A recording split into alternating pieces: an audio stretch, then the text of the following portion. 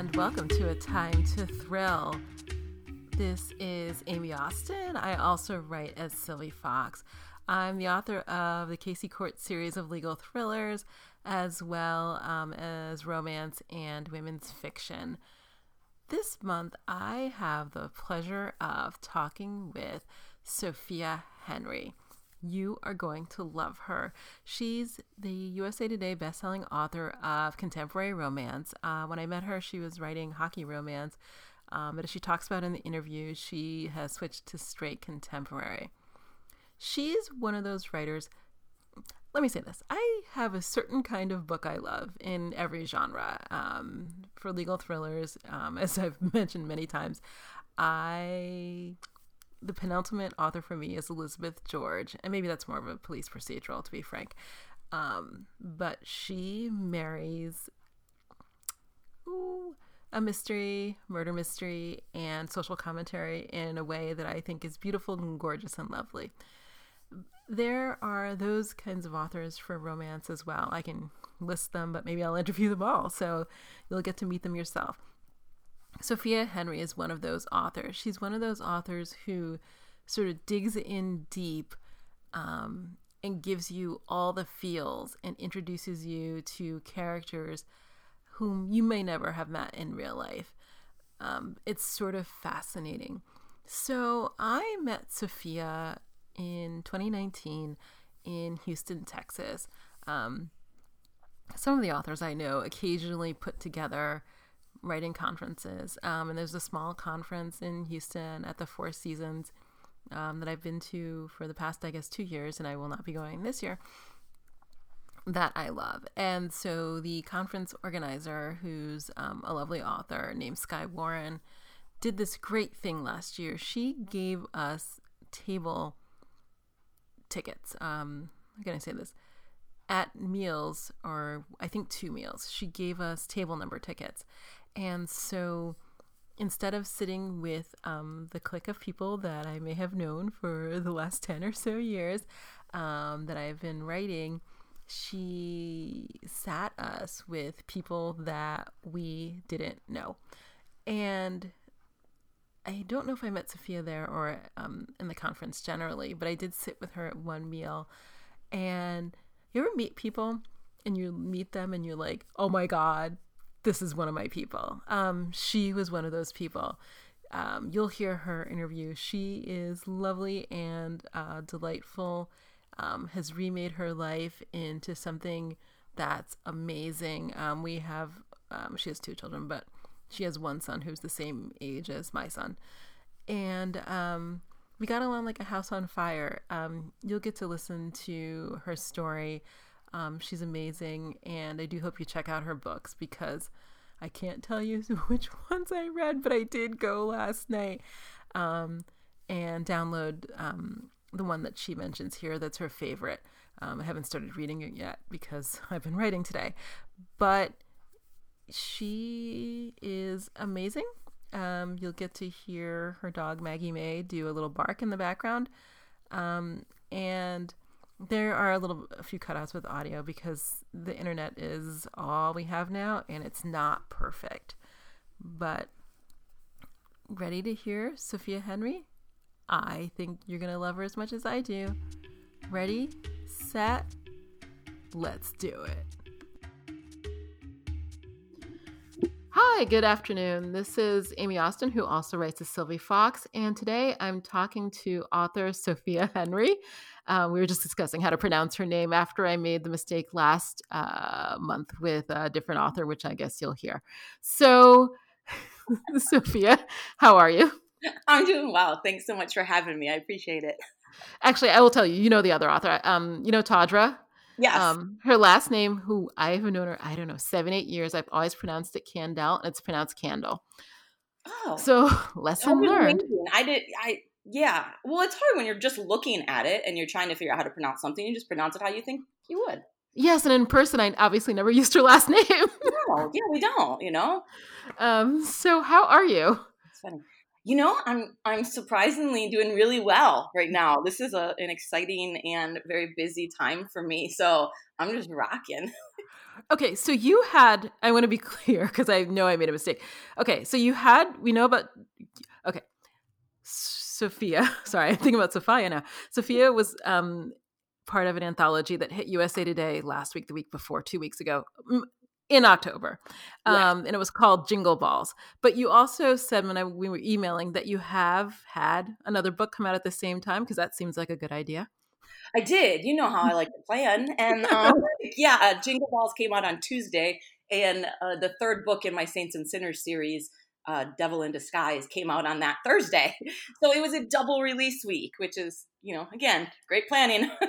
Wow. So I at the best of times, I mean, seriously, like a release like knocks me for a loop. So hats off to you is all I can say, for real. Thank you. I mean, I have zero brain power, but it's okay. We just keep trudging on. That's what we do, right? We just keep going. It's like, okay, yep, just roll Yep. with it. Okay. So I will say this. So I've only read one book of yours because honestly, I try to read a lot of people's books, but I just don't have the kind of time to read Yeah, everything and then write books and then also like read a bunch of other books as well. So yeah. how many books have you written? I have written uh, 14. Yeah, 14. Wow. Okay. And I feel so slow. I feel slow a lot of days. It is what it is. And okay, so what kind of theme do you have in your books? Because the Saints and Sinners I've seen, well, when new releases come out, they do cross the radar. So I did see email, post, Amazon, who knows, Yeah. something about that. Um, and then the first book I read of yours, oh my God, I'm not going to be good. I should have looked this up beforehand because I keep a Goodreads list of everything I read. Okay, I get it. And I get it. It's hard to remember because we read so much. Like we I all read know. so much because we have to keep up with the times and also to keep up with our friends. I mean, a lot of our Right. friends are authors and you read their stuff. Like, But it's in one, like it's like in and out. Like I just finished a book. Oh my God, Kennedy Ryan. Sorry, that's oh, how hard it yeah. was. Oh, And I was like, oh, I enjoyed this. And somebody's like, what'd you read last? And I looked at them and I was like, I can tell you what I'm reading right this moment, which is actually The Gift of Fear by Gavin DeBecker. I just finished it this morning. oh, I highly recommend it for everyone. It's the best book about intuition that I think I've ever read. oh, that's Um, awesome. and I it's would, actually not about intuition. It's a lot about American violence and avoiding violence in your own life. But it also talks a lot about intuition, which has been a thing my friends and I have talked about. And I'll actually ask you this. So we were discussing when people, how can I say this kindly, disappoint you. And we were talking about, are you ever surprised? I mean, it's not like, are you ever surprised with the disappointment, or were all the signs there and you thought, oh, I'll give them the benefit of the doubt. Oh, I'll give them a second chance. And when we talked about it, this is all on Zoom these days, nobody could come up with a time when their first impression had been wrong. yeah, I would absolutely agree with that. For myself, Right. I consider myself, and other people I think consider me, a good like judge of character, or good like right off the bat. Like and I believe like once, yeah, I believe in my intuition, I believe in my gut, I believe in, yeah, I don't think I've ever been wrong personally. Like, and I'm sure we all know this, like, a person just wasn't the right person for me. You know what I Right. mean? Yes, absolutely. So yeah, and I don't think I've ever been wrong by trusting my gut. I think it's when I didn't trust my gut, was like, oh, there you go. Like that's what you get. Exactly. So I mean, to me, that's the gist of the book. Other Yeah. people may get something else out of it, but I've I woke up, I don't know, let's say a month ago, and decided from here on in, I'm trusting my gut because it has not served me to second guess ever. And Um, I love that. I love that. And I love that you couldn't like just stop and say that, because I think personally it's really important to trust yourself. Because I mean, honestly, we're all we have. Like my opinion of someone and my, how my head feels about them, or my gut or my stomach or whatever's swirling around. mhm. That's what we have, because you I can't know go we by don't. somebody else's opinion of someone because they have totally different, I guess, expectations or communication or whatever relationships with them. How many times have we like said like, oh, I don't like that person. Well, why? Oh, because so and so doesn't like them. It's like, well, what sense does that make? So I just Right. sometimes I have to check myself. Like, no, what did you feel about that person? Oh, okay. Oh, You're so good. See, I love wise women. Oh, I gotta learn. It took me a long time to get here. I mean, I wouldn't have called myself wise 10 years ago. Well, no, I mean, I've made so many mistakes. It's just one of those things. I made a mistake and I thought, and I knew I was making the mistake, but I was like, oh, benefit of the doubt. And then, I woke up and I thought, this didn't work out. What was I thinking? Like, what was I thinking? Yeah. So But from now on, do you have an innate, I mean, I do. I have an innate belief that people are good. Like that, not that it was a bad person or whatever, but right.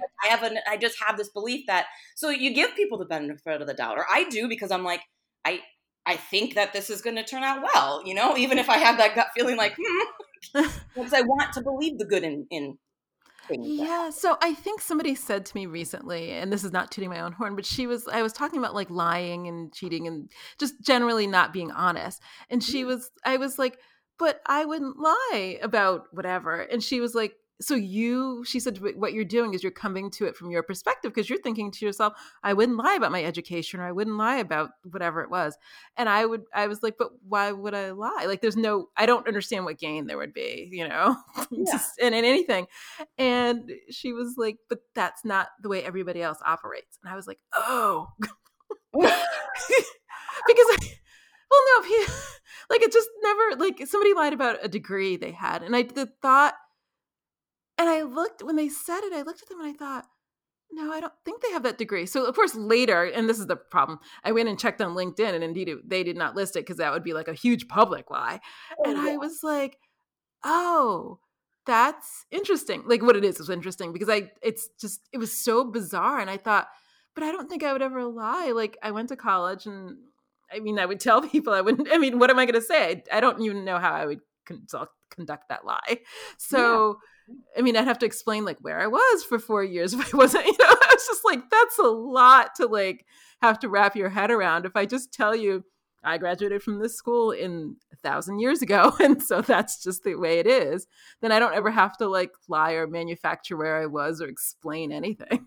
And then have to remember all of that. I mean, I don't understand that. Like the whole cover your butt. I'm like, I don't know what I can say on here, but the whole like cover yourself situation, like, oh, what did I tell that person? What did I tell that person? No, it seems like a full-time job. And I thought, oh my God, like between like trying to remember day to day, like what is happening in the book I'm writing right now and managing like a 10-year-old, like that's all I can do. Like literally, I'm like, that's all the brain power I've got. And I don't really have time for like, I don't know, making up like a past. Like that seems to me like way more time than I have. It makes me tired just thinking about it. So that's how we get our characters though, right? Because like not everyone's the same. Not everyone thinks like us. So it's like, oh, character inspiration. No, trust me, I have. You have no idea. Like I have been inspired, and actually, right now in the middle of a scene. I just left my characters. They're in a restaurant where it's about to go down. Oh. I just realized I don't think they're going to have time to eat dinner because I think somebody's going to have to get up and walk out. So, because people don't drop bombshells and go, "Hey, so how's your steak?" Yeah, exactly. So, actually, I'll really putting your characters to the ringer because you drop a bomb and then you leave them hungry. Yeah, I know. No, I once. So the first book I wrote was published by a publisher, and so at some point, one of my characters says. He says, the hero it's a romance. He said, "Oh, my father died." And at some point, my heroine's like, "Okay, can you pull over to the right?" I don't even know what they were doing. And my editor's like, "So usually when people talk about death, there's a reaction." Just a little bit. So I've evolved a lot since then. I'll just say that. It was like one of those edits, and I thought, oh, I must seem so cold and callous because all she thought was, oh, let's pull over, and I don't know if this jacket fits or whatever she was thinking. It's one of those moments. We have them. We're trying to get the story out. No, because she was going to his mom's house for the first time, and that's sort of where my focus was. Like, exactly. Is she going to wear this jacket? And what is his mom going to think? And the dead father just woo. Fortunately, it was not published that way. Oh, good. Yeah, gotta love our editors. Please, so much, so much. They point out so many things that if I let go, I'd just be mortified about. So I have to ask you, so what is the gist? Do you only write romance? I do. Right now, I only write romance. Yes. Okay. I And love happily so, ever after. Or happily ever after for now. yes, I know, happy for now. That's where I am in life. Yeah. What, so I have this theory. Well, no, somebody asked me this recently and then it came to my attention. And she didn't mean this in the negative way, but she was like, what is the story you're trying to tell? Because she's like, I feel like you're trying to tell the same story, not this way, over and over again. She's like, what is it that you're trying to say with your books? And nobody had ever asked me that, like 20 something books in. And I thought, oh, there's something I should pay attention to. But I've been thinking about it a lot and I could see what the core themes are in my books. What do you think the core themes, like, what are you trying to say other than finding love or whatever that may be? Yeah, no, I don't even think that is like, I mean, it is the theme because it's romance, but that's not Right. even But that's what not, I'm trying to write. It's just, I try to write, my novels are very character driven. mm, So I ask myself why all the time. Why would this person do that? Why? You know, because right. people always have a reason for what they do. Maybe it was their background. Maybe it was their, where they went to college, what happened to them in college, you know, things like that. So what I want people to get out of my novels, like honestly, if I'm sitting here honestly trying to, say, I want people to see redemption. Right.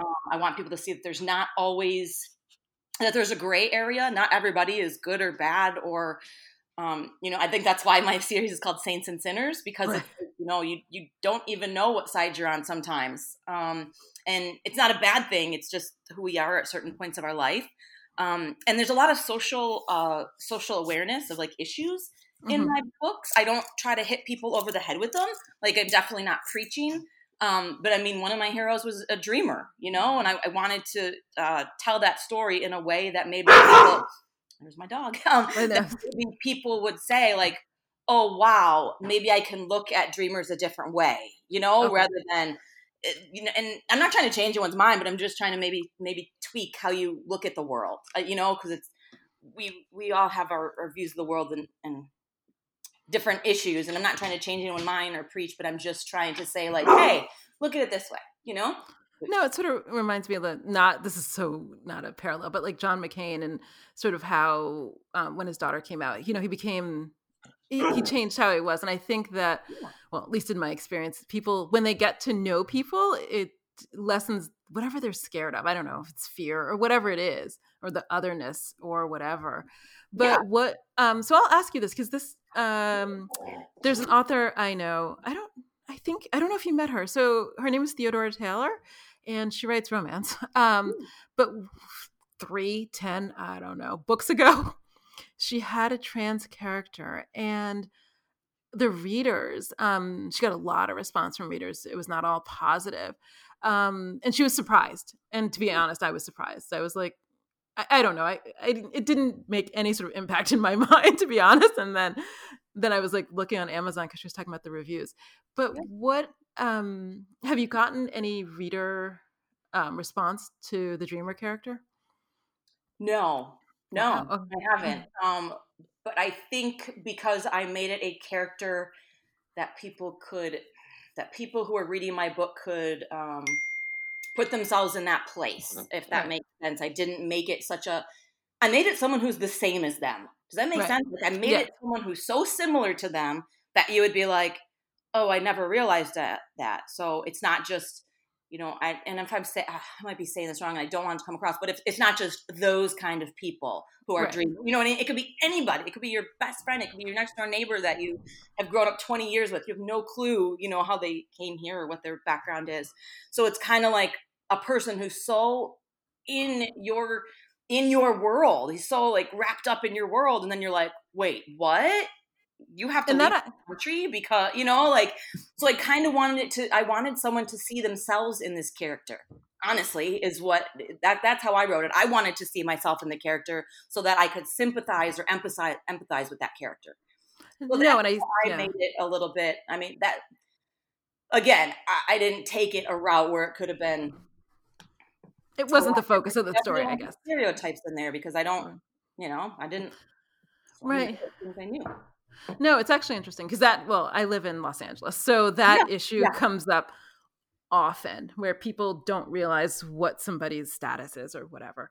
Yeah. And they And it comes assume, like, and instead of thinking of people as humans, right. we're all humans. Like, I know, trying to get through the day and like eat, and that's already hard enough, like without working hard, anything else.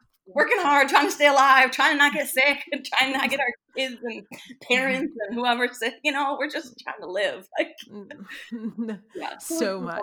I guess mine is more things like that. Like, I'm trying to make the reader or my readers, because I think we all know our demographic of readers. I'm trying to make my readers see themselves in my characters. And if they don't, they don't. And I, like I said, I'm not trying to change anyone's mind. I just want to, if I can put it out there and I can make some kind of social commentary in my books, that's what I want to do. Like, that's what I'm trying to do with my books, even if somebody doesn't get it, even if they don't understand it. I know what I'm doing now. No, fair enough. And this is so interesting because this is not at all no, that's not true. In some books, I do that because I have a lot of thoughts about bizarrely weird things like sex trafficking and foster care. And I have no idea, like I have like 4 things that for some reason constantly are in my mind and I'm constantly thinking about them. I mean, in terms of writing. Yeah. And the other one is redemption for women who have difficult backgrounds. But that's, who knows? It's just the thing that is filtered through all that has lived all these years. Yeah. Okay. So I have another question. And I did ask you about this. This is the weirdest, I think, DM I ever sent. So I don't even know what you said, what you had posted or something. But in the picture that I will include when I send out like a newsletter about the podcast, you have a lot of tattoos because they're not covered up in the picture, your author picture.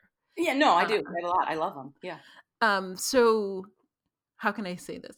Most people in our age bracket that I know don't have a lot of tattoos. The first time I ever encountered people who had a lot were when I took yoga teacher training, and I was 20 years older than most of the people there.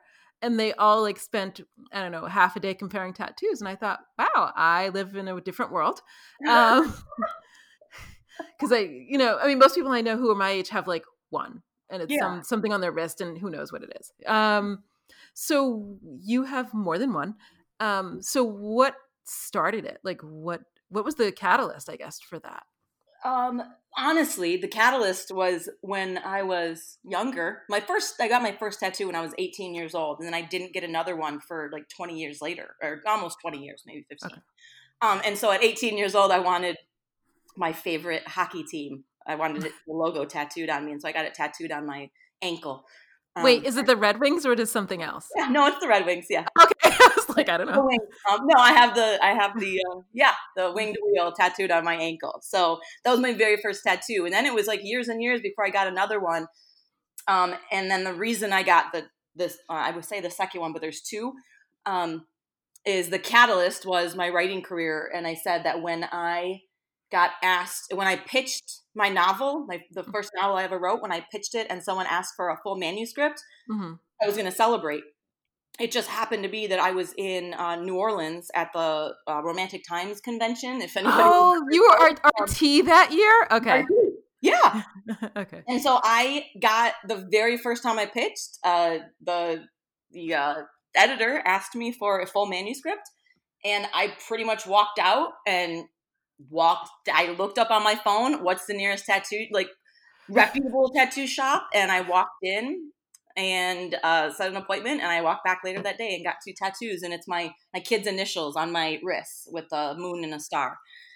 Oh, wow. Because, everything I do really is for my kids. I mean, not it's for me, but I mean, as a mom and as a provider, and they're who I'm thinking of. This career doesn't just benefit me, and it's my passion and what I've always wanted to do, but it's also like, I want them to be proud of me and, show them that you can have I guess I call ours an alternative career. You don't have to have that 9 to 5, you can go for your dreams, go for your goals, even though I didn't do that at the beginning, Right. But I mean, I want them to know that, be proud of me and kind of say like, hey, you don't have to follow this pattern of, I did these things, so I'm not knocking it, but like, college and get a job and pay off student loans. It's like, no, whatever you want to do, just do it. Just do it. You only have one life, man. So I kind of want my kids to know, and that's what the tattoo is about too. It's like, it's permanent. I just walked out and did it. It's like, let's celebrate. That's life. That's just, yeah. That's so amazing because so this is actually very important to me and well, not obviously. So I think I published my first book. How old was he? 2? I don't know, something like that. And so one day we're sitting around or driving, who knows, and my son says to me, "Do artists make any money?" And I was like, "What just happened?"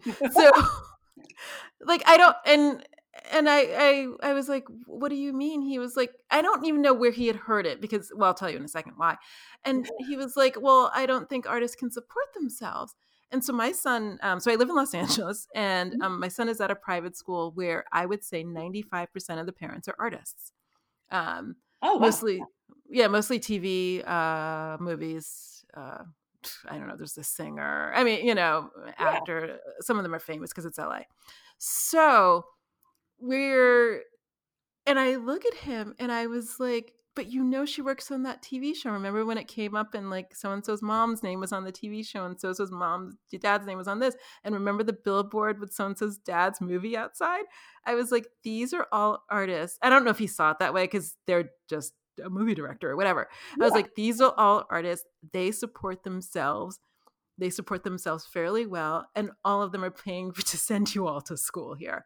Yeah. And I was like, so I'm not the only one. Like, there's like 3 or 4 authors, but I'm not the only one, And I don't know, we actually haven't talked about it since, but I was so surprised to hear him say that because I thought we lived in a place where that was not going to come up. Right. It wasn't like I was living, I don't know, in the middle of a place where there was not a big artistic community. And it was so surprising, but it still carries on like that sort of thing. And it's so important for me that he know that people can support themselves doing the thing that they love.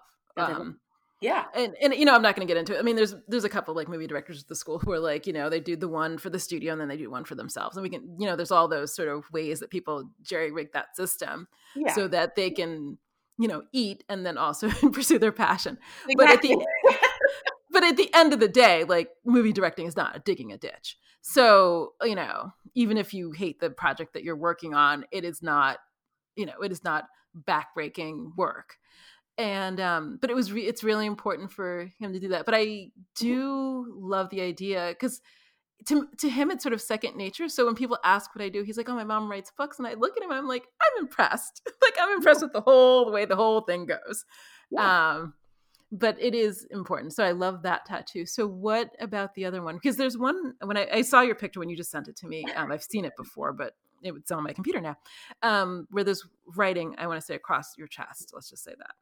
Yeah, there's writing across my chest. There's music notes and an asterisk inside the music, like inside the sheet, I guess, music lines, and then there's a quote that says, "These songs keep me living. These songs keep me sane," which is a quote from one of my favorite artists or bands from one of their songs. The artist is Missio.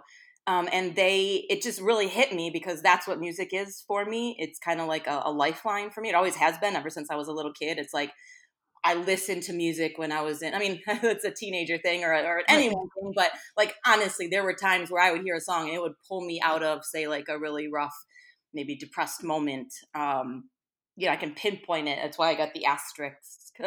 That's from Jack's Mannequin, who's Andrew McMahon. His song "Swim."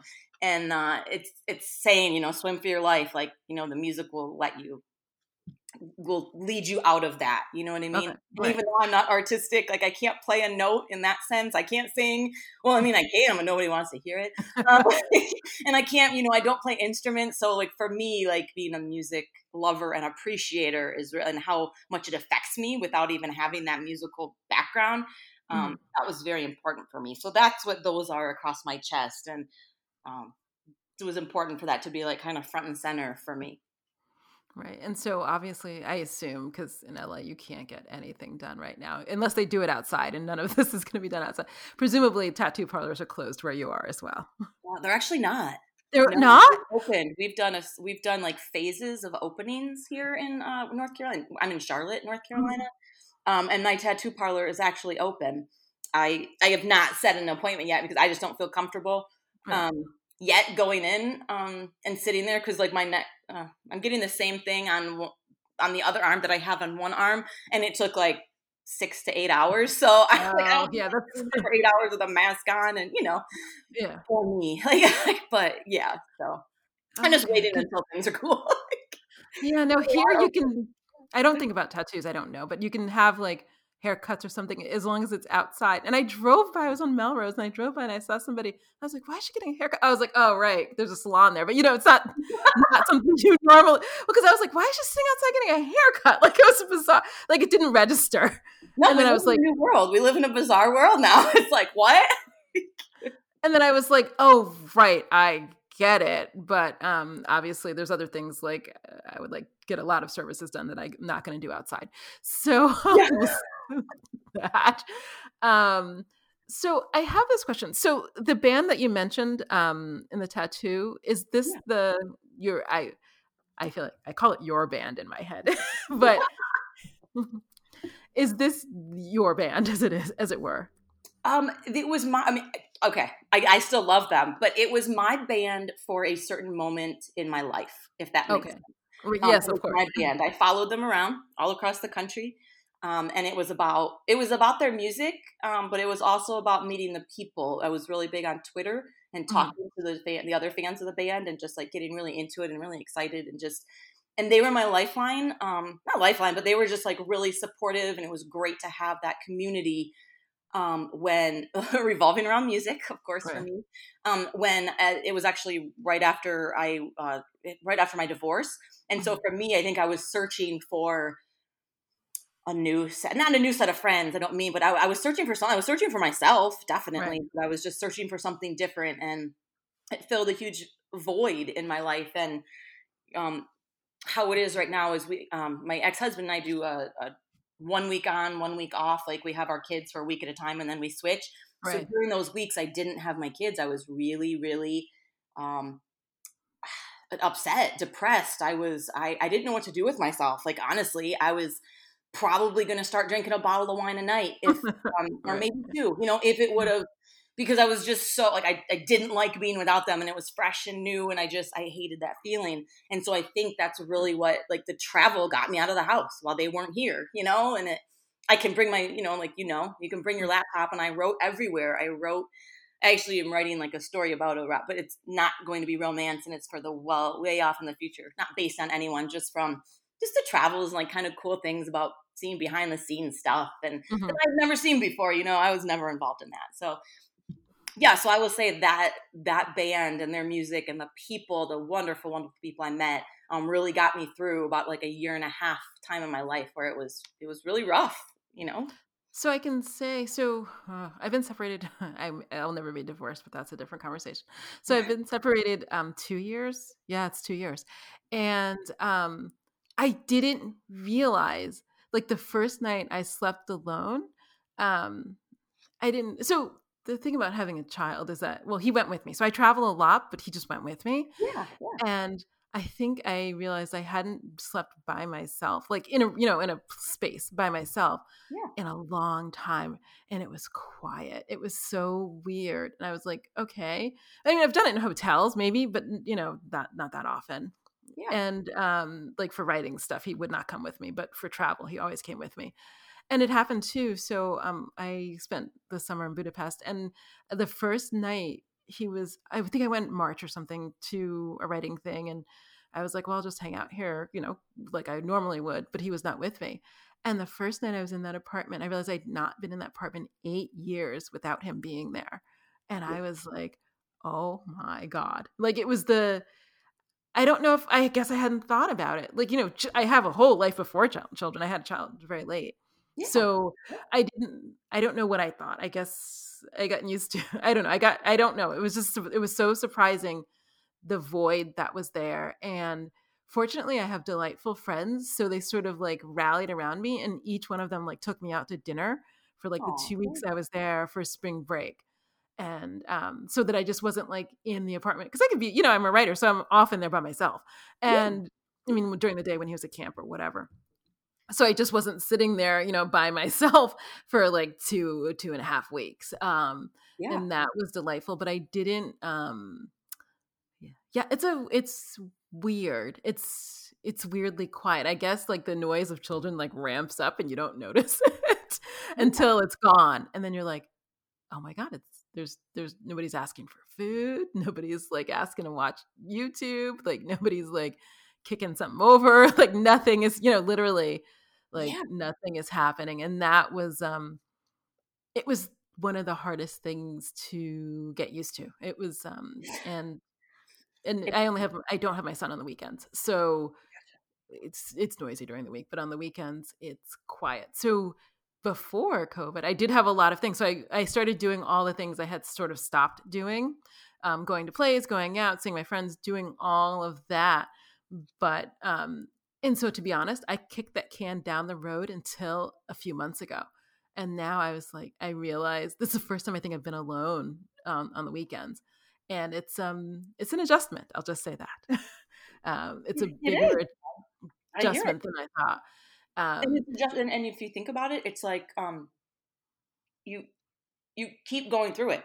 It's like every weekend, you know what I mean? Or Right. it's almost like, okay, once, cool, I got it, I'm done, But then Mm. it's like, oh, the next weekend, it's almost like this little thing that keeps kicking you. No, and I think I said to a friend like a few probably months ago, I don't know, I lose track of time right now, where I said I was sitting in my bed probably watching something on Netflix, and all I could think of is I feel like I don't have a child. Like this is the weirdest feeling to sit here. I'm like, well, because he's not here. And Yeah. I was like, am I making him up? Like, I'm like, but he's here. Like it's very weird. I mean, he has a room and clothes and all this stuff and, but it's an odd void. So how did you, Yeah. okay, the only people I know who've traveled are people who follow the Grateful Dead, which shows you so much my age. And, or what was it? Fish. It was Oh Fish. yeah. Oh, all It those was jam bands. Yeah, they have huge followings of people that travel and like take like months off and yeah. So the Fish, but I feel like Fish, I was maybe in my 20s. I don't know, maybe my teens. I'd have to think about that a little. I haven't thought about it in a long time. So how did you, what made you decide that, I don't want to say this is what you're going to do, but what made you decide this is what you're going to do? I don't know that it was. An active I don't know that decision. it was an active decision. It was just at first I just picked places that were drivable or just I could take like a they have this awesome thing called the megabus. Mhm. The megabus will take you from like New York City to Philly for like $5. So like I could Yes, I've heard drive. about it in New York only. Yeah. Yeah. Well, I mean, I could drive to DC, which is only like a 6-hour drive for me. And then I could take the megabus from DC to New York to Philly, and back to get to my car. And I mean, it would cost me like $20 for the travel. So I was like, yeah. So I would go to DC and I would see the band, I would see the band in, DC on Thursday and then, New York, however it worked out. But it was kind of like a weekend or like a 3-day trip or a 4-day trip. So it started out like that, and it was just like, oh, cool. And I got to see, like, I love New York City. I don't get there a lot, but Mhm. I was able to go there a bunch of times and to see bands. And I would go there and thinking I was going to see one band, I'd be like, oh, so and so's in town. I would go to see. So it was, just that kind of stuff. And I would meet up with people there who I had either known before or met through the new community. Right. But it was really cool. So it started like that, or like going or staying with someone because they're like, hey, well, if you're going to be in Nashville, or if you're going to go come see them in Nashville, stay with me. And so, Right. yeah, so it was really that kind of thing where I was like, I started with things that were really close to me. I think the furthest I went was California it was the Okay. first time in my life. And the only reason I did it was because it was my 40th birthday present to myself. It was a couple months before it was a music festival. So that was the other thing. I got to see a ton of bands and Right. a friend from Chicago was going to meet me out there and we went together and and I was like, you know what? Yeah, I don't really celebrate birthdays big. It's kind of like going out to dinner, whatever. And I was like, no, I'm turning 40, dude. This is awesome. So yeah, I went to California for the first time in my life and hit a music festival that was like the best festival I've ever been to. And I was there with a good friend and yeah, so I mean, just kind of started like that. It was just like these little trips around me, and then I went a little bit further. But this band was not the first band I ever traveled for.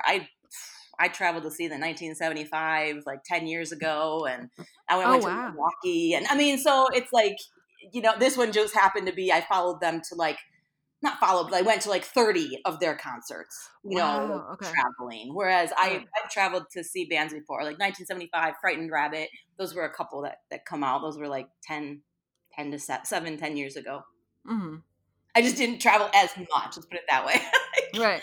Because Oh, back then I was, a mom with 2 kids, and like I couldn't just travel, you know what I mean? I think the opportunity came up because I was trying to fill that void of the emptiness without my kids, and I was trying to fill it in a positive, healthy way. Trust me, I know. I said to somebody recently, I was like, this would be much easier if I just had an addiction. I was like, because an addiction is like a full-time job. Like It is. manage. Yes. Well, I wanted to be addicted to the adrenaline of something cool rather than, I don't like, for me. Yeah. Yeah, me too. Because I totally could have went down the road of like, seriously, drinking a bottle of wine a night or two, Right. like I could have just, and not talking to my friends and not doing anything, that could have been my route, but like, I didn't want it to be. It's not how I wanted to, because like going through a separation, divorce, whatever, Mm-hmm. it's heavy. It's heavy. Even if you're the one who wanted it to happen, or, even if you were the catalyst for it, it's still heavy. That is a life with a person that is now gone. And like, what do you do? What do you do with yourself? You kind of know who you are, but you're also reinventing or head's Yeah. all messed up. I mean, I don't know you. I'm saying you, but it's me Yeah. I'm talking about. I'm Right. projecting. Like my head was messed up, and like I thought I was good, but I wasn't good. So I was like, how do I turn this into something positive? I want the positivity, baby. I don't want this. Like when I was depressed, and I did go through that time, but Right. that's how I got myself out of it. I was like, how do I turn this around? Because this is not me, and this isn't who I want to be. Right. So how do I do that? And it was meditation and traveling. Yeah. Yeah. I thought about that. I did meditate this morning, and then for me, it just ends up being excessive exercise. I may have biked a lot of miles this morning, and then I may have walked a number of other miles today. Why did I get that as my addiction? I'm like, that'd be awesome. Well, I used to do it. So when marriage was not going well, that's what I would do. I would exercise like it was crazy. Like I'd run 5 days a week, and then I'd go to Pilates, and then I'd go to yoga. I mean, and then I'd write in the afternoons, to be frank. But Yeah. that's how I sort of managed it, and it's back. Well, that is how I was managing it. I also did exercise a whole lot, but that I can't do anymore. And the yoga studio I actually just used to go to just declared bankruptcy, so that's done. Yeah. I know. So, and I can't go to Soul Cycle because I'm not going to be inside with 50 bikes in a 2x2 room. No, Um, I hear you. I know. so I'm back to biking outside, which I haven't done in years a lot. But it's fine. So I'm back to biking, and I do yoga in my house, but it is a lot. It is heavy because I left. It was my choice. I own that 100%. Yeah, And me I too. knew there would be better things, but I don't know, maybe I should have figured this out, or maybe I should have read more about it. I didn't expect the in between time. You know what I mean? So in Mhm. between, it was there were many things that were delightful. I'm like, I haven't lived by myself since, oh God, who knows, the 90s. And so all of that I greatly enjoy. Like I put something down and it's still there when I come back. So I enjoy like all of that. And I actually don't mind solitude. I'm an introvert, and so I can entertain myself with writing or whatever. Yeah, But what I didn't anticipate was it's a loss. It's a loss. It's a loss I initiated, but it's still a loss nonetheless. yeah, And absolutely. that's a lot to contend with. And I'm an adult now, and I realize you have to feel your feelings, and you can't stuff them down, which I guess is what an addiction would do. Yep. So Same. I understand. Yeah. it's like, well, if I'm not going to stuff them down, then what? You know? Okay, so if I'm not going to eat my feelings or drink my feelings or smoke my feelings, then what? And that's the conversation I had to have with myself. On the other end, it did open up lots of things that I just hadn't done in a long time because my ex hated to go to live theater. But I was born and raised in New York City, and Mhm. that's what the thing that my sort of grandparents did with me is they Yeah. both of them took me to live theater, and I loved it. And I did it up until probably college, and then less because I was in college. And but I went back to that. I'm like volunteering at like a theater, things like that, where it was just I was like, oh, I can do all these things, and I don't have to hear anything about it. I don't have to bring anybody. I don't have to explain why I love live theater. And so those kinds of things I really sort of took solace in or Oh, enjoyed. yeah. And it was like Maybe it's all a the things I love. reawakening of yourself. Things we put aside because when you're trying to, make a life with somebody, Right. I you do things that, or you stop doing things that you didn't think you ever would, and you start doing things you didn't think you ever would. And it's It's nice to so have that time to go back to, this is who I am. This is what I no, love. And it's it's so nice actually to do that. shocking that, and I was like, how did I take years off of, wait, what did, so that I Yeah. enjoy. I can also read without anybody saying anything. So I'm reading more because I'd taken off reading. Not a lot, but I did less. Because I don't know. I don't know what I'm going to do if in any future relationship, but my ex did not like me reading because he felt like it was excluding him. Um, Yeah.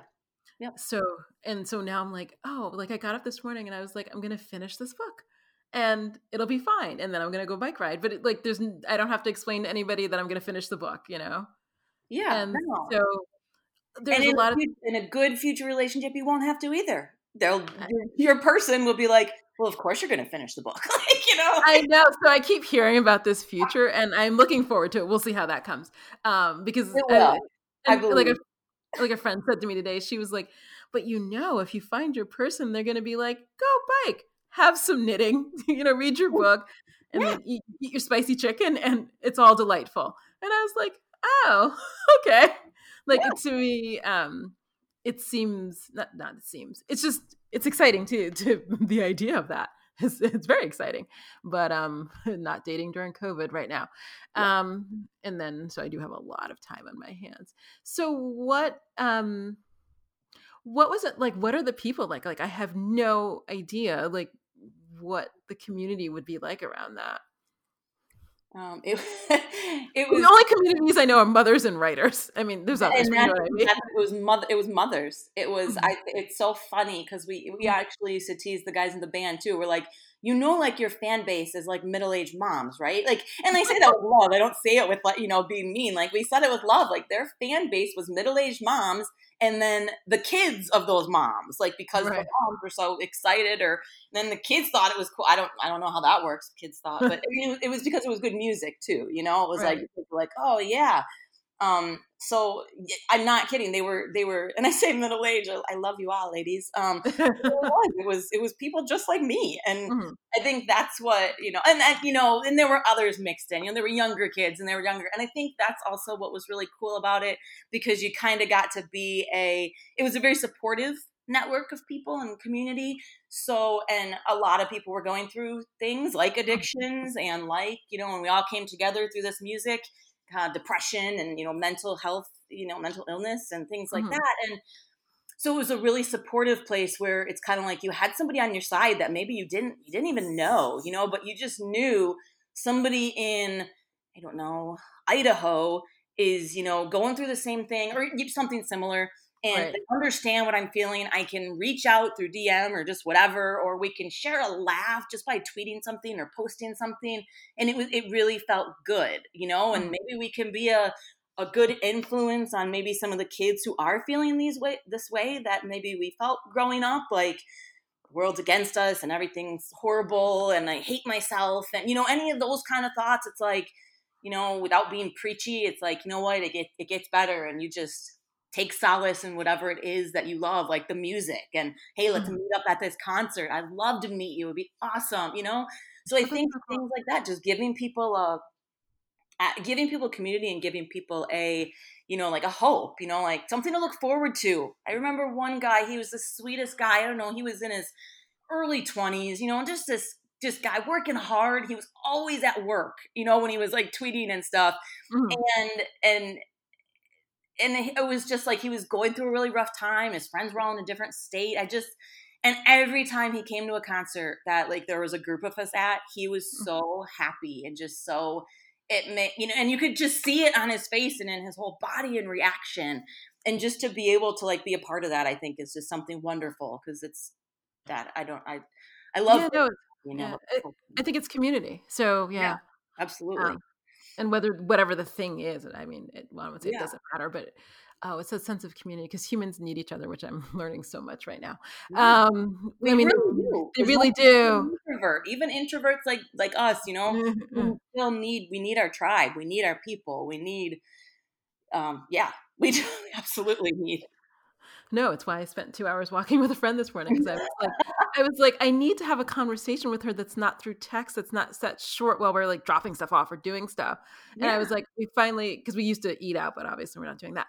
And I was like, it's so good to have like a fully formed conversation and just like catch up and have all of the stuff that I need, that I need when connecting with other people. Yeah. So I have to ask you, what did you do before writing? I was in human resources. I was a Oh, human resources manager for a couple small, I like small companies, like mhm, kind of little mom and pop shops that didn't have a whole HR department. I was like right. the go-to person. Oh, wow. Okay. Yeah. That's unexpected. I didn't know that. I'm always interested in what people did beforehand. And it's actually shocking. Like, I think I sat at one dinner, maybe in Texas, maybe not this year, but maybe the year before.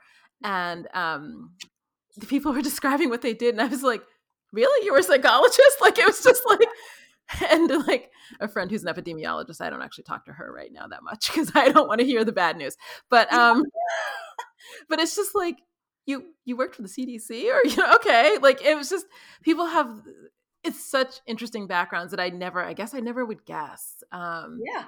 It's always like, oh, that's so fascinating. So what was the catalyst for writing? Like what, because it's a leap. Like well, I've told this on the podcast before, but it took me a long time to write that first book. Maybe like, I don't know, I started in the 90s, maybe 4 or 5 years. And the book's only 80,000 words. I mean, it's not, a tome. And it took me a long time to just write that book. But once I finished the first book, I was like, I think I can do this. Yeah. But how can I say this? I feel like for writers who write for a living, it is such a leap of faith to say, Yeah. I can do this. Like can I tell you, like I read books and I know people who write them and I'm like still like, oh my God, they make the magic. Like I'm so impressed with it. Um, so what possessed you to go to leave that and like try to make the magic? Well, well, a little tiny bit of background. My even though I was an HR manager, that is something I just fell into because I'm a really great recruiter. Talk about going with your gut and knowing people and getting that feeling. I'm really great at recruiting. I mean, yeah, I'll pat my own back. I'm a good recruiter. So it sounds so. Oh my gosh, I realized how horrible that sounded. Like, No, it's fine. but like I'm a good recruiter, so that's how I got into HR. But before that, I went to college for creative writing. I majored in English creative writing poetry.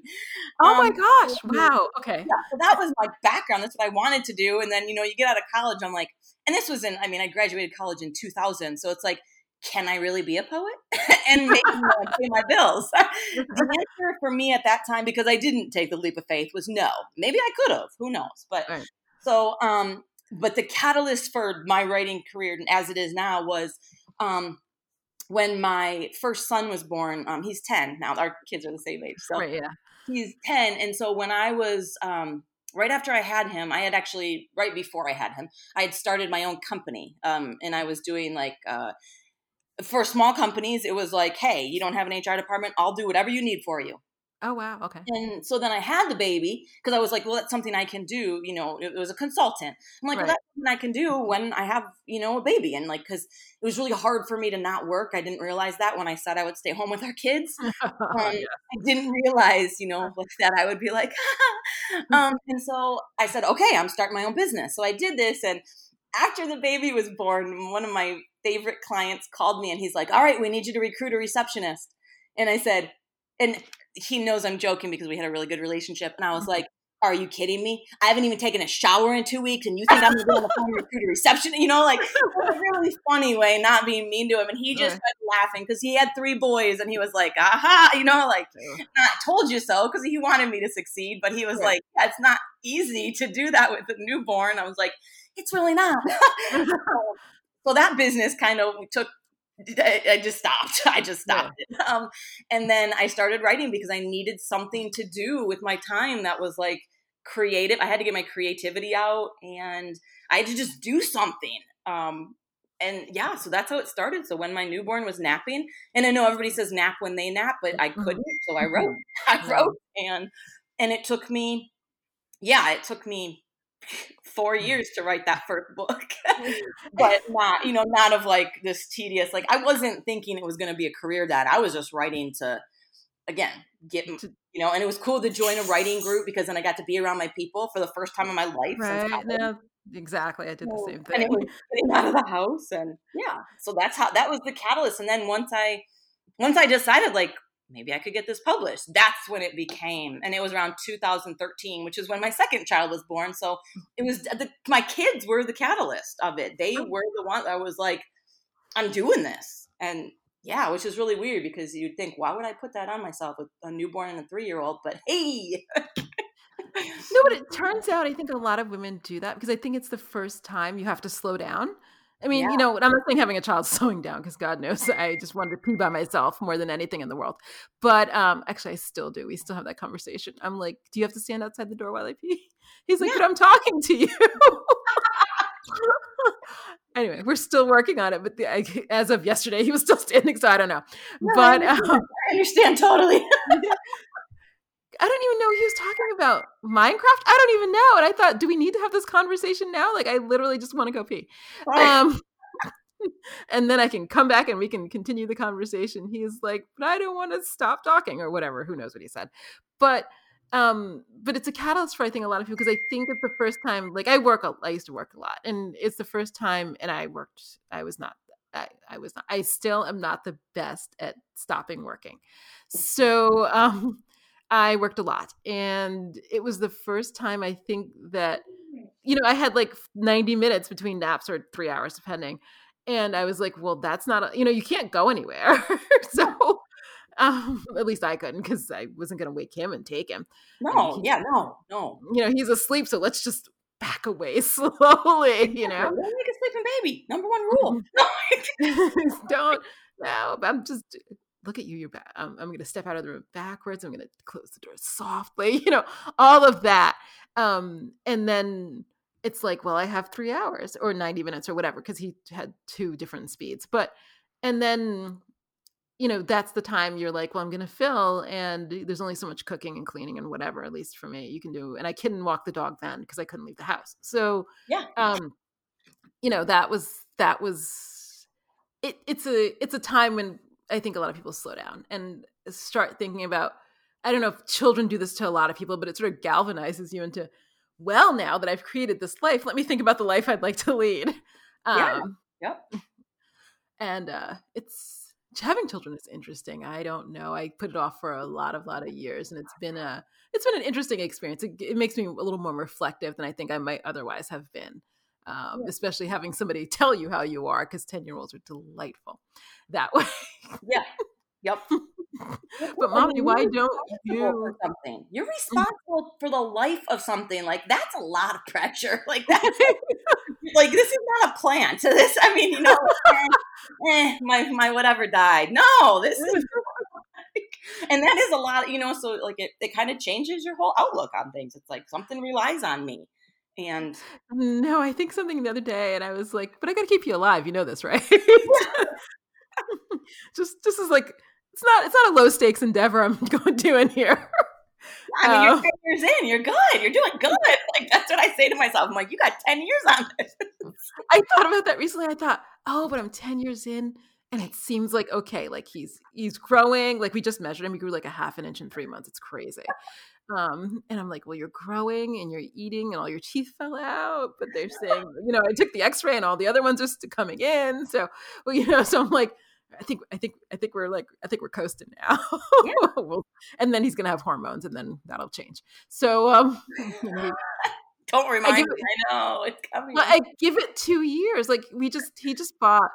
He was just like, so occasionally he wants us to buy matching clothes. Like we have matching pajamas, and I don't know, we had matching T-shirts from Italy like a couple of years ago, and now we just bought matching hoodies, and so we had our Christmas photos taken this week, and she did a couple shots of the matching hoodies to make him happy. I don't know if that's going to go out to anyone, but Oh, so cute. I love it. but I was like, we were talking about it, and he was like, I'm not going to want to wear matching clothes forever. And I'm like, I know. And I'm like, well, why do you think it's going to change? Because I like to probe him, because I keep telling him that like being a teenager changes you, but Yeah. I can't explain like a rush of hormones. Like that's difficult to sort of explain that feeling from the inside. And he's like, I don't know. He's like, but I imagine when I'm 15, I'm not going to wear matching clothes with you. And I was like, okay. So he's like, and I'm not going to hold your hand when I cross the street. And I'm like, okay. He's like, I don't think I'm going to hug you outside. And I'm like, but what's the change? Well, That because one's a dagger. It's like, no. But like, I mean, but he gets it though. Like, I like that he's like, that he already knows, like, in the future, like, yeah, I'm not going to wear matching clothes, Mom. Like, it's cool right now, though. You look cool. Like, you're still awesome. well, no, we talk about it because so with two, like I forget what came up at two, and we were sitting around, I don't know, with my 2-year-old, and I said to him, "So when you move out," and he started crying, right? And I was like, "Wait, why are you crying?" And he was like, "I'm never leaving, Mommy. I'm never leaving you." And I had to like, we had to like. He was, on the upper half of two. This is not like the first part of this. And I looked at him. I go, "But my mother doesn't live here, and your dad's mom doesn't live here."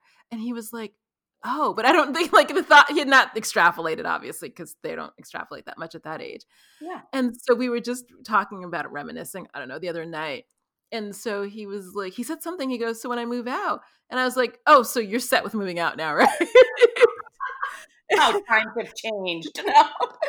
And he's like, yeah. I was like, okay. But Oh. it just made me laugh, because clearly like the evolution has happened, that he understands that, he will not be living here when he's 42. Yeah. Um, Yeah. No, yeah, I get it. And it's funny because I like this, like, I have the same thing with my boys. Like, we do matching PJs. Like, we just got Halloween PJs because we love Halloween. And, like, my oldest and I had matching Vans, and like, it was cool. And like, I say the same thing to myself. He didn't say it to me, but I say it to myself. I'm like, this is not going to go on forever. And so like, if my kids want to match, okay. Like, that's, and I yes. just feel like, why would I make a big deal about it? Because, some people are like, oh, why do you let this and this and this? I'm like, because it's not going to happen forever. And I'm just enjoying the moment while it's here. No, he's not going to want a boo hoodie to share with his mom when I'm dropping him off to 9th grade. I just don't see it. I know, exactly. So we're going to have the boo hoodies and the matching snowy pajamas or whatever they are. I don't know. They're like fleece pajamas. Are really hot, by the way. And I live here, and it's not hot. It's not cold enough for them. But it's just interesting. So what has kept you writing? Did you take a hiatus? I feel like you took a hiatus. It was a hiatus of, I switched from traditional to, I think it was a hiatus, but it's funny because my last traditional published book came out in September of 2017, and my very first indie book came out in September of 2018. So I don't know why it seemed like I took time off, because it really did. I mean, it was a year between releases, but still, for some people that's normal. For me, it wasn't. But it was kind of a hiatus because at the end of that last book is when I was getting to, like, I got separated in December of 2016. So while I was writing that last book, I even told my editor, I was like, I'm going through divorce right now, and I just can't see the happily ever after. And I missed 2 deadlines, and like, she wasn't mad. Like, there was no, anger. She understood, but just missed in the sense of I didn't hit them. I turned the book in. It was actually one of my favorite books. But it was like, I just felt like I was out of writing, even though I wasn't. And it was really hard. Not hard, but it was just very, the transition from traditional to indie was a lot for me because I didn't study indie much before that. I wanted to be a hybrid author, but it just ended up that I got a traditional contract first. So that's what I went with. So, I wasn't, so when it came to indie, I realized I had to like learn all this stuff. And I kind of glad that I came into it when I did, because all of you guys and like who had done it before me, like there were people to ask, you know. True. That is so true. Awesome. You know, like I was so, you know, excited, but at the same time during that like year, it was almost like, what is going on? So it seemed like a hiatus, but it kind of wasn't when I think about it. It felt like it was to me. And I also went from writing hockey romance, which is my first series, to more like the Saints and Sinners series, which was like Russian mafia, and I didn't do hockey romance because I didn't. So it's almost like I felt like I lost all of my readers too. I didn't, Right. but like I felt that way because I got out of one genre, and so you know, it was just that growing pains of learning something different and figuring out my new path while I was figuring out my new life path, and At the same time, so it was that kind of hiatus. wow. So But I I also did not. put a lot of pressure. I used to put a lot of pressure on myself. You know, I used to like think like, oh my gosh, can't believe it took you a year to release between, you know, and like I thought that was horrible. And now I'm like, dude, you were going through that, you're fine. You know, like whereas before I would like be really hard on myself, like I can't believe it, you know. But it's like I've Right. learned to like be a little kinder to myself, and it's kind of made all the difference. And I think that's why things are like hopping so well right now. So No, that is so interesting because you're right. So I did make the transition from traditional to indie, but in 2013. yeah, Um, and that is a transition. Like I think I sat down. So I got my rights back to books and then they were pulled down. And I think I texted a friend. Actually it's not her name, Serena Clark, I think. And I texted her and I was like, I'm not published. Like who am I? Like I don't know. I remember sitting, it was probably the summer maybe of 2013, because I think it took me, oh my God, maybe 6, 7 months to between the transition between traditional indie to like get the next book out. You know, I had to learn like how do I get to like format a book, like so many things I just had no clue about. yeah, Um, yep, and it was a learning curve. I remember getting an email from a reader who was like, "Oh, I heard about X book, but I went to find it and it wasn't there." And I think I like had to lay on the floor and I thought, "What does this mean? Does it mean I'm not an author?" Like, you know, I had an existential crisis over that.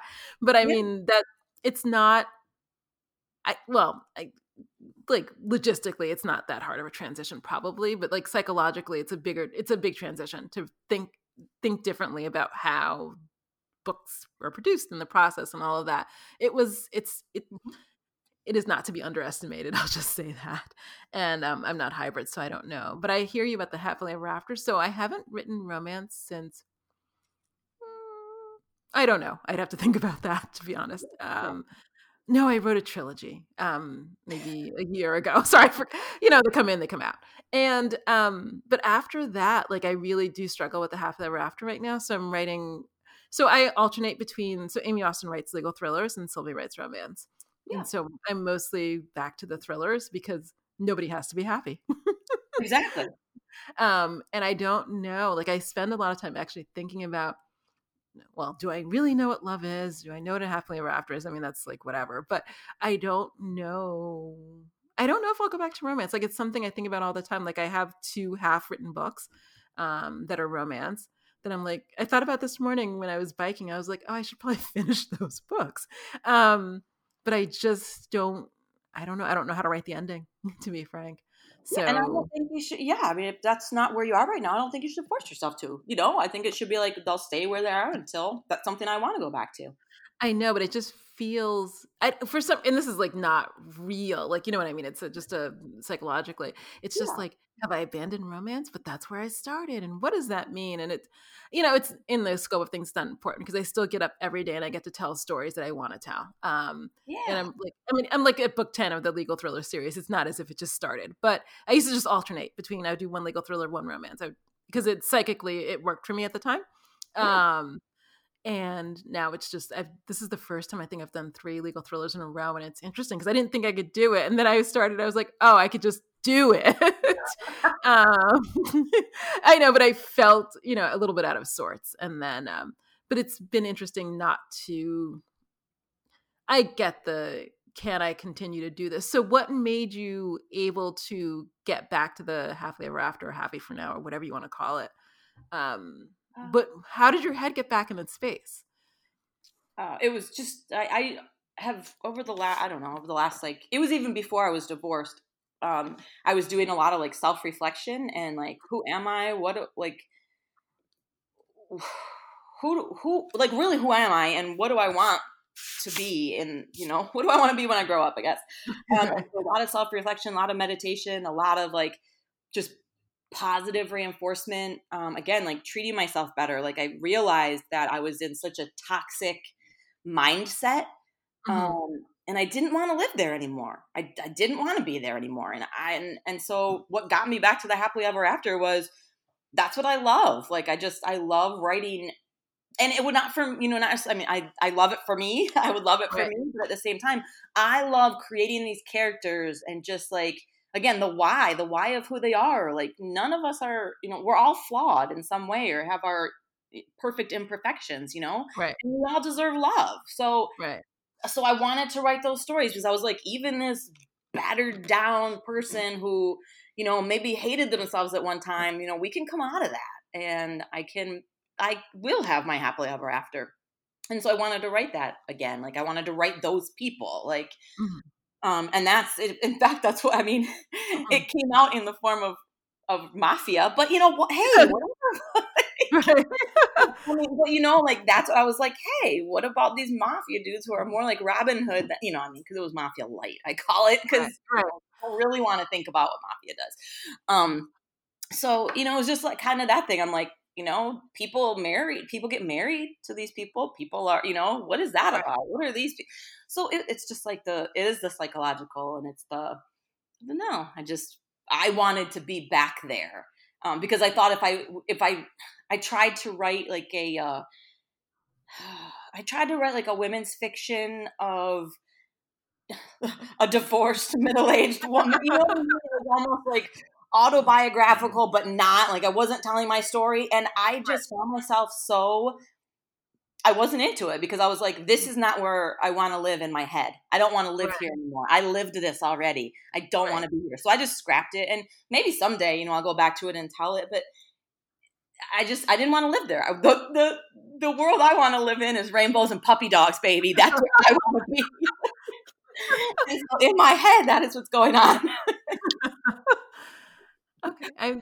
This is fascinating. I wonder. I'll have to think about that. I don't know if I will get back there right now. Although I'm very proud. So 10 books in, my character just like suddenly has grown, and I was like, "Oh, good for her." I feel like she's the beneficiary of all the therapy I've had. I'm like, because I looked at, it, I was like, "Oh, you get it now." Yeah. But it's um, you get it. You get it. And you're putting it into that character. Like, you get it. I was You like, get "I'm so what proud of you." Because I felt like she was in a prison of her own head. Like she was living small. And I looked up one day and I was like, why is she living like this? Like, why is she trapped in this belief about herself that she can only be small? Um, and so she's doing quite well right at the moment. Of course it's gonna turn because that's how life goes, which is why they're not gonna finish dinner. I don't even I spent a lot of time with them ordering appetizers, and then I was like, but they're not eating dinner, so it doesn't matter. I just closed the menu today. Um, but it's just interesting to I love character growth. Actually, I love Mhm. human growth. But I don't get to, I only know so many humans, but I get to have a lot more characters Okay. who I can see grow and fall in love and find out who they are. Because I think that one of the things I've thought a lot about recently is that sort of like relationships, sort of good relationships, or no, I don't want to say good. There are many relationships in your life, and a lot of them can help you grow. Healthy. And I'm going to call them healthy relationships. Those are yeah, healthy. the ones, yes, that help you grow. And I sort of love that idea. Like, not everybody, because people get stuck with well, especially getting divorced. I mean, I talked to a lot of people about it, and they're like, "Well, do you feel like you failed?" And I'm like, well, "I learned everything I needed to learn, and Oh, yeah. now I'm going to learn something different." But I really did. I like learned everything I needed to learn, and then that growth opportunity came to an end. Um, but I Yeah. don't feel like a failure. I'm like, well, but I did it, and I learned a lot, and I will continue to move forward in the future, learning new things. And I'm sort of fascinated by people learning about themselves and life and whatever generally, while in relationship. And Yeah. I Oh, do enjoy writing about that actually a lot. I do a lot. I do. I'm sure Um, you've heard that. Like, this is something I always think about, and I just keep in the back of my head. And it's something I actually really believe. And I'm sure you've heard it because it's very, I don't know.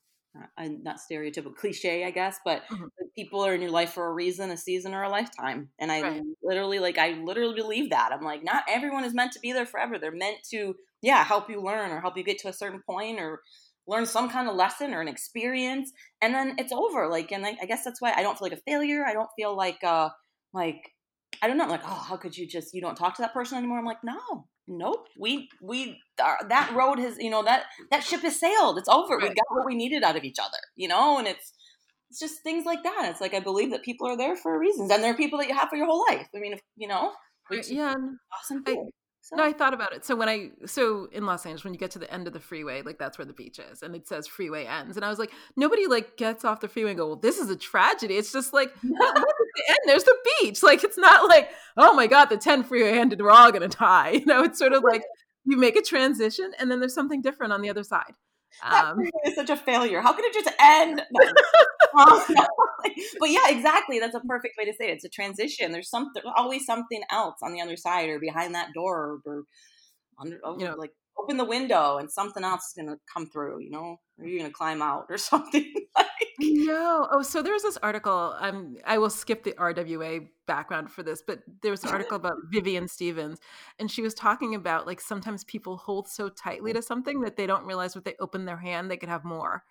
And Yeah. I was like, oh my God, you're right. Like it's, because we're like, I can't let go. I can't let go. And it's like, if you open your hand, it's like more, bigger, different, whatever it is, Yeah. things in store for you. And it's just, I found that to be true. I found the quote to be quite eloquent. I was like, oh, look at you. I live this. Yeah. Okay. So I'm going to ask you this one last question, and then I will let you go back to writing. Okay, let me preface this. There's an author I know.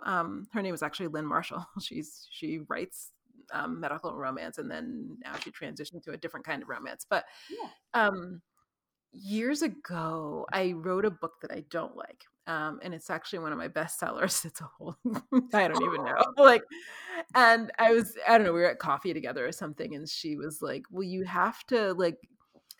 You don't have to. It's not, well, I only have one child, so I can't speak on loving children equally. But she was like, you have to sort of love it enough to birth it into the world because your perception of it is not the same as everybody else's perception of it. That said, I have a couple of favorite books of mine. Like I wake up and I think I'm so glad I wrote that book. I love it. And some of them I'm like, I could take it or leave it, to be honest. Like I wrote it and I was like, I don't know, whatever. Um, Yeah. but do you have a book that's like your favorite, or I don't want to say your favorite, but something about it touches you in a way that the other ones don't? Um, yeah. Oh, absolutely. I mean, actually, I probably have two, but yeah, I have two. But I'll say the first one because it came out first. My book, Unsportsmanlike Conduct, Hmm. which came out as part of my hockey series with Random House, which was then, like you said, like we had as a traditional, got rights back to it, and so that series will be coming out 2021, people.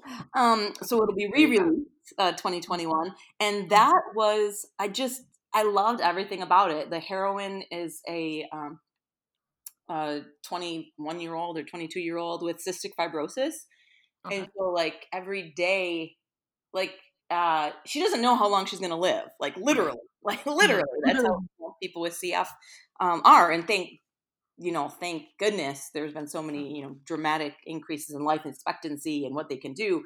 Um, but I think that's one of my favorite because I had to write this person who was literally living every day like it was her last. Mhm. Um, and I just really was proud of it. And I love the characters and I love who I put her with, who was a guy that everyone hated from the first three books of the series because he was like that douchebag, and I was like, but don't worry, I'm going to redeem him. Don't worry, like, don't worry, people. But I wanted it. I wanted them to feel that way about him. Like I wanted that reader reaction. Right. I had so many people tell me it was their favorite as well Okay. because they're like, number one, you redeemed the crap out of him, and like they didn't expect that to see that coming. And again, it's for me, it was putting someone with that's an illness. That's she, born with it and has it for the rest of her life. It's a Right. disability, and it's but showing that these people are heroines. They are, you don't have to be this perfect thin, you know what I mean? Like, I don't Yes. know. There's this thing about heroines where you have to be this perfect, whatever specimen of female, or, you know, like the men, perfect. And it's like, no, like everyone deserves their happily ever after, you know, like, so it's just trying to change people's perception of who that heroine is, or who that, you know, it's like, it could be any of us that get our happily Right. ever after. So I want to put people into that. So yeah, so that was my favorite book, and I just really loved it. I mean, I I love still love that. it. No, but I love that because that's yes. So I think I don't know, like, I read mostly romance. That's actually not true. Maybe 50% romance, but I used to read, like, I used to be one of the readers I have now. You know, I could read like 4 or 5 books a week. Yeah. I read all through college. I was like, I only have to be in class 2 hours a day. Well, let me tell you how this is going to go. Uh, I used to, oh God, I read so many romances. I used to, the public library and I were very tight, you know, they're in, I'm like, I'm taking them all out.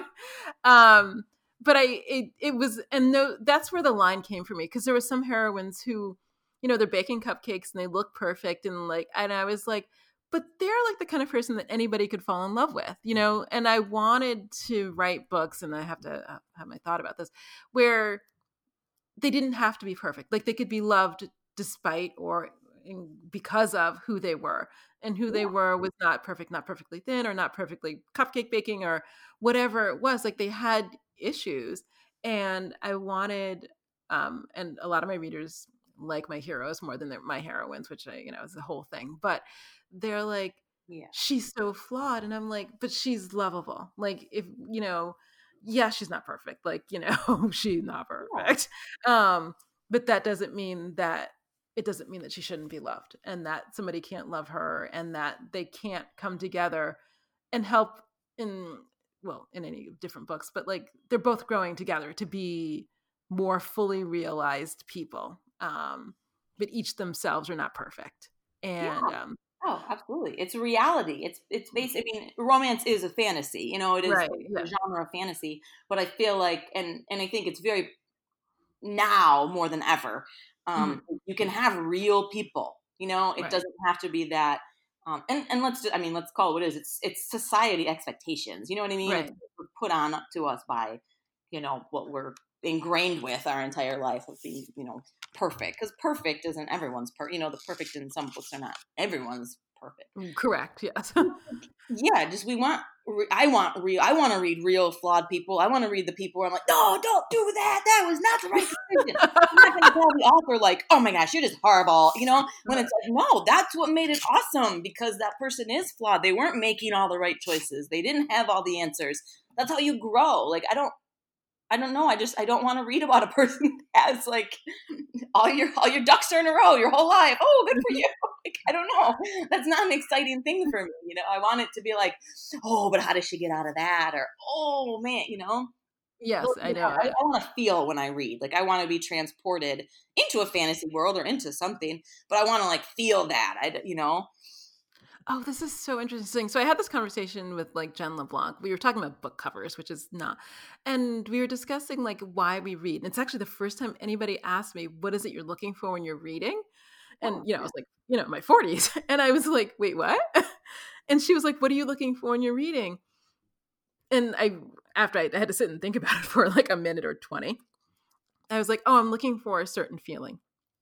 And she was looking for something different. I don't remember what it was she was looking for. And I thought it was the first time I was like, oh, different readers are looking for different things, because what I'm seriously looking for, I'm looking for a book that makes me feel so much where I have to put it down, where I'm like, oh no, I have to put this down for a minute. Let me go, you know, yeah. like do something else. Cause I was like, I don't know how this is going to turn out, but I got to put this down for a minute. Cause I'm like extremely worried, or I'm not going to be able to sleep, or whatever it is.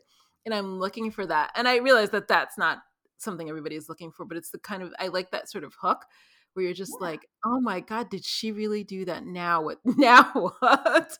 Like, now what? Like, who's going to fix this? Like, you know, this, I don't even know what's going to happen. But I do love that about a book. I love sort of angsty books. And I realize in romance, I now realize that not all readers are looking for that. And No, everyone wants their something, you know, sometimes, and it changes, you know, right. daily, you know, it's like, oh, I just want like a light beachy read, or now I want, you know, mystery, you know, I want a thriller now. Right. But you know what? It's so funny because before I started writing romance, I didn't read a lot of romance. And this is really funny, like me. Like Oh, I started reading romance when I started writing romance because I needed, obviously I needed to know the genre and I needed to study. And right. um, I was reading high fantasy young adult was my favorite genre. If we're talking about like that kind of fiction, I love classic fiction. I love Russian Right. literature. Those are like, but I love high fantasy young adult. And why? Why am I drawn to that? I think because they're they're written by adults, obviously, but like they're kids. They make all these stupid decisions. They do. And they're supposed to, you know what I mean? Like every single decision, you're like, no, because I'm obviously reading it as an adult, like, Right. but like, I think that's what I love about it because they are these people that don't have the fully formatted brains who are, they know what to do. They know how to act in this situation. No, they're just like, and then, sometimes you're like, oh, that 14-year-old girl ain't going to be able to, yeah, she did just beat those zombies, or whatever. Like, because it's that's the fantasy for me. That's the taking me out and just making me feel, and it's like just stuff like that was always like really cool. I still love reading high fantasy, but and I love young adult. It's probably my favorite. But it's just stuff like that. Like, yeah, it's like it makes you, I don't know, like, yeah, and Yeah, really no, makes me feel. And I like getting into the character's head, like the why is she doing this, or he, why are they doing this? What's going on? Yeah. yeah, no, that's so interesting. So did you read, I don't know if you read this. Do you have a copy on your shelf of the Deborah Dixon's Goal, Motivation, and Conflict? Yeah. I know. Um, I It's okay. Don't we have to? I don't think you can even be a writer if you don't, right? Like, I don't know. I have two. Like I have one on the shelf here, but then I was in Budapest one summer and I was like, oh my God, I gotta download the ebook. And by then they had an ebook. Before then there was no ebook. yeah, And I was like, oh, I gotta get an ebook, like because I reread the book every time I write a book, which is a whole different conversation. Like every time I write, no, I get like 10, 20,000 words in, and I go, oh crap, I gotta figure out what their motivation is. Like every single time, like I'm doing it right now because I'm like yeah. 10,500 words in, and I was like. I got my pencil out. I drew my little chart, and I was like, "Here we go."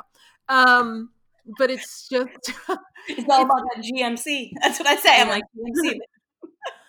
But it is all about the why, and that's where I like to live. I'm like, but why? But why? And it's the only place I ask why because I've learned in life asking why actually doesn't get me anywhere. I don't ever ask why about people's behavior motivation. To me, it's all about what they do. So the why they do it is not. I can't do anything with that information, so I no longer ask. But fiction is the one place where I can still ask. I'm like, well, No, I love that. That's really interesting. And because we're creating those characters, so we kind of need to know the why. right, yeah, Other people's are like, oh, why are they doing that? But it's right. funny because I do that. It That's really good because I do look at people's whys in real life, and I'm like, oh, that's why they are who they Oh, are because this and this and this, and that's how they dealt with this. And I'm like, oh, because my head goes off into multiple. oh, that's so interesting because now, so I used to spend a lot of time in why, and this is my own personal interpersonal relationship stuff probably right now. But sometimes I'm like, oh, well, they did a bad thing. So the why doesn't matter. Like what they're going to do about it, is the true thing I need to focus on. But I no longer ask the why. Because I don't, it's actually, okay, character wise, like personally wise, I'd be interested in the why, but I no longer ask because it doesn't change behavior. And people behave how they behave. So the why Oh, doesn't yeah, well, matter. no, I know what you mean. Well, I don't believe I can change people's behavior, so no, Right. Yeah. I can't No. do anything. So yeah, so no, I don't like. I just like knowing the why. I don't think I ask people why. Like I don't. No, I don't ask people why, but I love knowing the why. I'm like, oh. Oh, that's interesting. I'm going to There's think not a about why that. for everything. Some people are, some situations don't have a why, or they That's do, true. but it never comes out. You know what I mean? No. And I just I had this don't have conversation. expectations of people anymore, where I used to. Like I think Mm, like, at the beginning of the conversation, you said about disappointments, and I'm like, right. I honestly don't really get disappointed anymore because I don't have expectations. And when you let go of expectations, you don't get disappointed. No, that's true. It's one of the things I used to do when I had when I last worked outside of the home. Like managing expectations was more important to me than the product because it was like, let's manage your expectations of how this may turn out, and then we can deal with how we're going to approach the problem or whatever it is. Yeah. Um, But I did recently. So I recently had this conversation with the 10-year-old, at which point he was asking me why somebody did something. Who knows? Children. And I looked at him and I said, sometimes you don't get to know the why. And he looked at me. He's like, but how do you sleep at night? And I was like, I don't know, age. I was like, somebody did something recently. And for a moment I thought, why? And I thought, I don't even know if I care anymore. I was like, I got stuff to do. And like, this is a rabbit hole and I got other things to do. But I don't, I'm going to think about that. I'm going to think more about why, but I do think about it character wise always. Why? Because I need to know why. Because otherwise they're just, they're just mowing through life and mowing people down. Oh, but yeah. I definitely need to know why. In a real life situation, I just think it's interesting, because I just love like I was a sociology minor in college. So hey, creative writing on sociology. Because I just really wanted. I think it's really interesting to be in people's heads, and like so the why. But like but I don't usually ask it. I'm just kind of like, huh. But if it comes out, I'm like, that is very interesting. Okay, I'm gonna think more about that. That's actually what I'm gonna think about. Actually, no, what I'm gonna do is I gotta get these people out of the restaurant because I was just gonna say no. You got to go back to that scene. I gotta get them out of the restaurant. The thing is, I stopped writing last night. Actually, I got too sleepy. I don't know, and I was like, I can't write anymore because I'm too sleepy to sit up and type. And then this morning, I was like, well, I'm gonna go biking, and then I'm gonna see this friend, and then I'm gonna record this podcast. So it's been like a good, 12 hours. You've just been sitting there eating, not knowing what's happening. Not knowing that the bombshell's coming, you just wait till it gets dropped. And then, and I don't know what's going to happen next. Like she's all in bombshell mode lately in her life. And I'm like, well, what is going to happen? Because, what I've learned about writing fiction is that you can't hold off anything. So you just throw the bombshell at them and then see what happens. Yeah, figure it out, people. Like, what are you going to do now? So I'm going to throw it at her at like, I don't know, chapter 6, and then who knows? All right. So I'm going to let you go back to writing because you were in it. You were in it. This is so fun though. It was a good break though. Like I needed a break. I've been in it for a long time today. So I needed to like just stand up. Oh, I know. It's so hard. So I'm going to ask you, what is the name of your dog? My dog's name is Maggie. Okay. Yeah, Maggie May. Good old Rod Stewart reference. Okay. Yeah. I'm sorry. Lately I've been asking people the names of their dogs because it's just it's actually quite interesting. I don't think like people tell me the name of their dog and then I don't know if I think about it that much. But now I'm just asking people the names of their dogs. Yeah. That's what she came with. Like we rescued her and when she was 6 months old and her name was Maggie and I was like, it's probably gonna be confusing if we change it. So I just kept her Maggie. Oh, I once changed a dog's name. The dog's name was Sandy, I think, but she was 9 months. And I was like, nope, you're Foley. And that's how we go forward. I like that. I like Foley. That's cute. I heard it on TV once and I was like, oh, I gotta have a dog named Foley too. Actually, I don't have a dog right now, because I travel too much, but I have my future dog names mapped out. Let me just say that. I love it. Don't have a dog to fill the slot, but I got the names mapped out ahead of time. Because my first dog's name was Muffin. And I realized later that maybe your 8-year-old child should not name a dog. So just saying. Because my mother looks at me, she goes, really? And I'm like, no, the dog's going to be named Muffin. And 10 years later, I was like, oh, I see. Gotcha. But my 8-year-old me was thrilled. Oh yeah. Heck yeah. All right. Well, I'm so delighted that you talked to me. It's so good to hear your voice. It was great. This is a really fun podcast. Like this was really cool. It was different and I liked that. So thank you so much for having me. Like a great conversation. I hope you enjoyed that conversation as much as I did. This has been a time to thrill with Aime Austin, who also writes as Sylvie Fox. It's been a pleasure, dear readers and dear listeners. I can't wait to talk to you again. Next up will be New York Times bestselling author Evelyn Adams. Stay safe out there, people.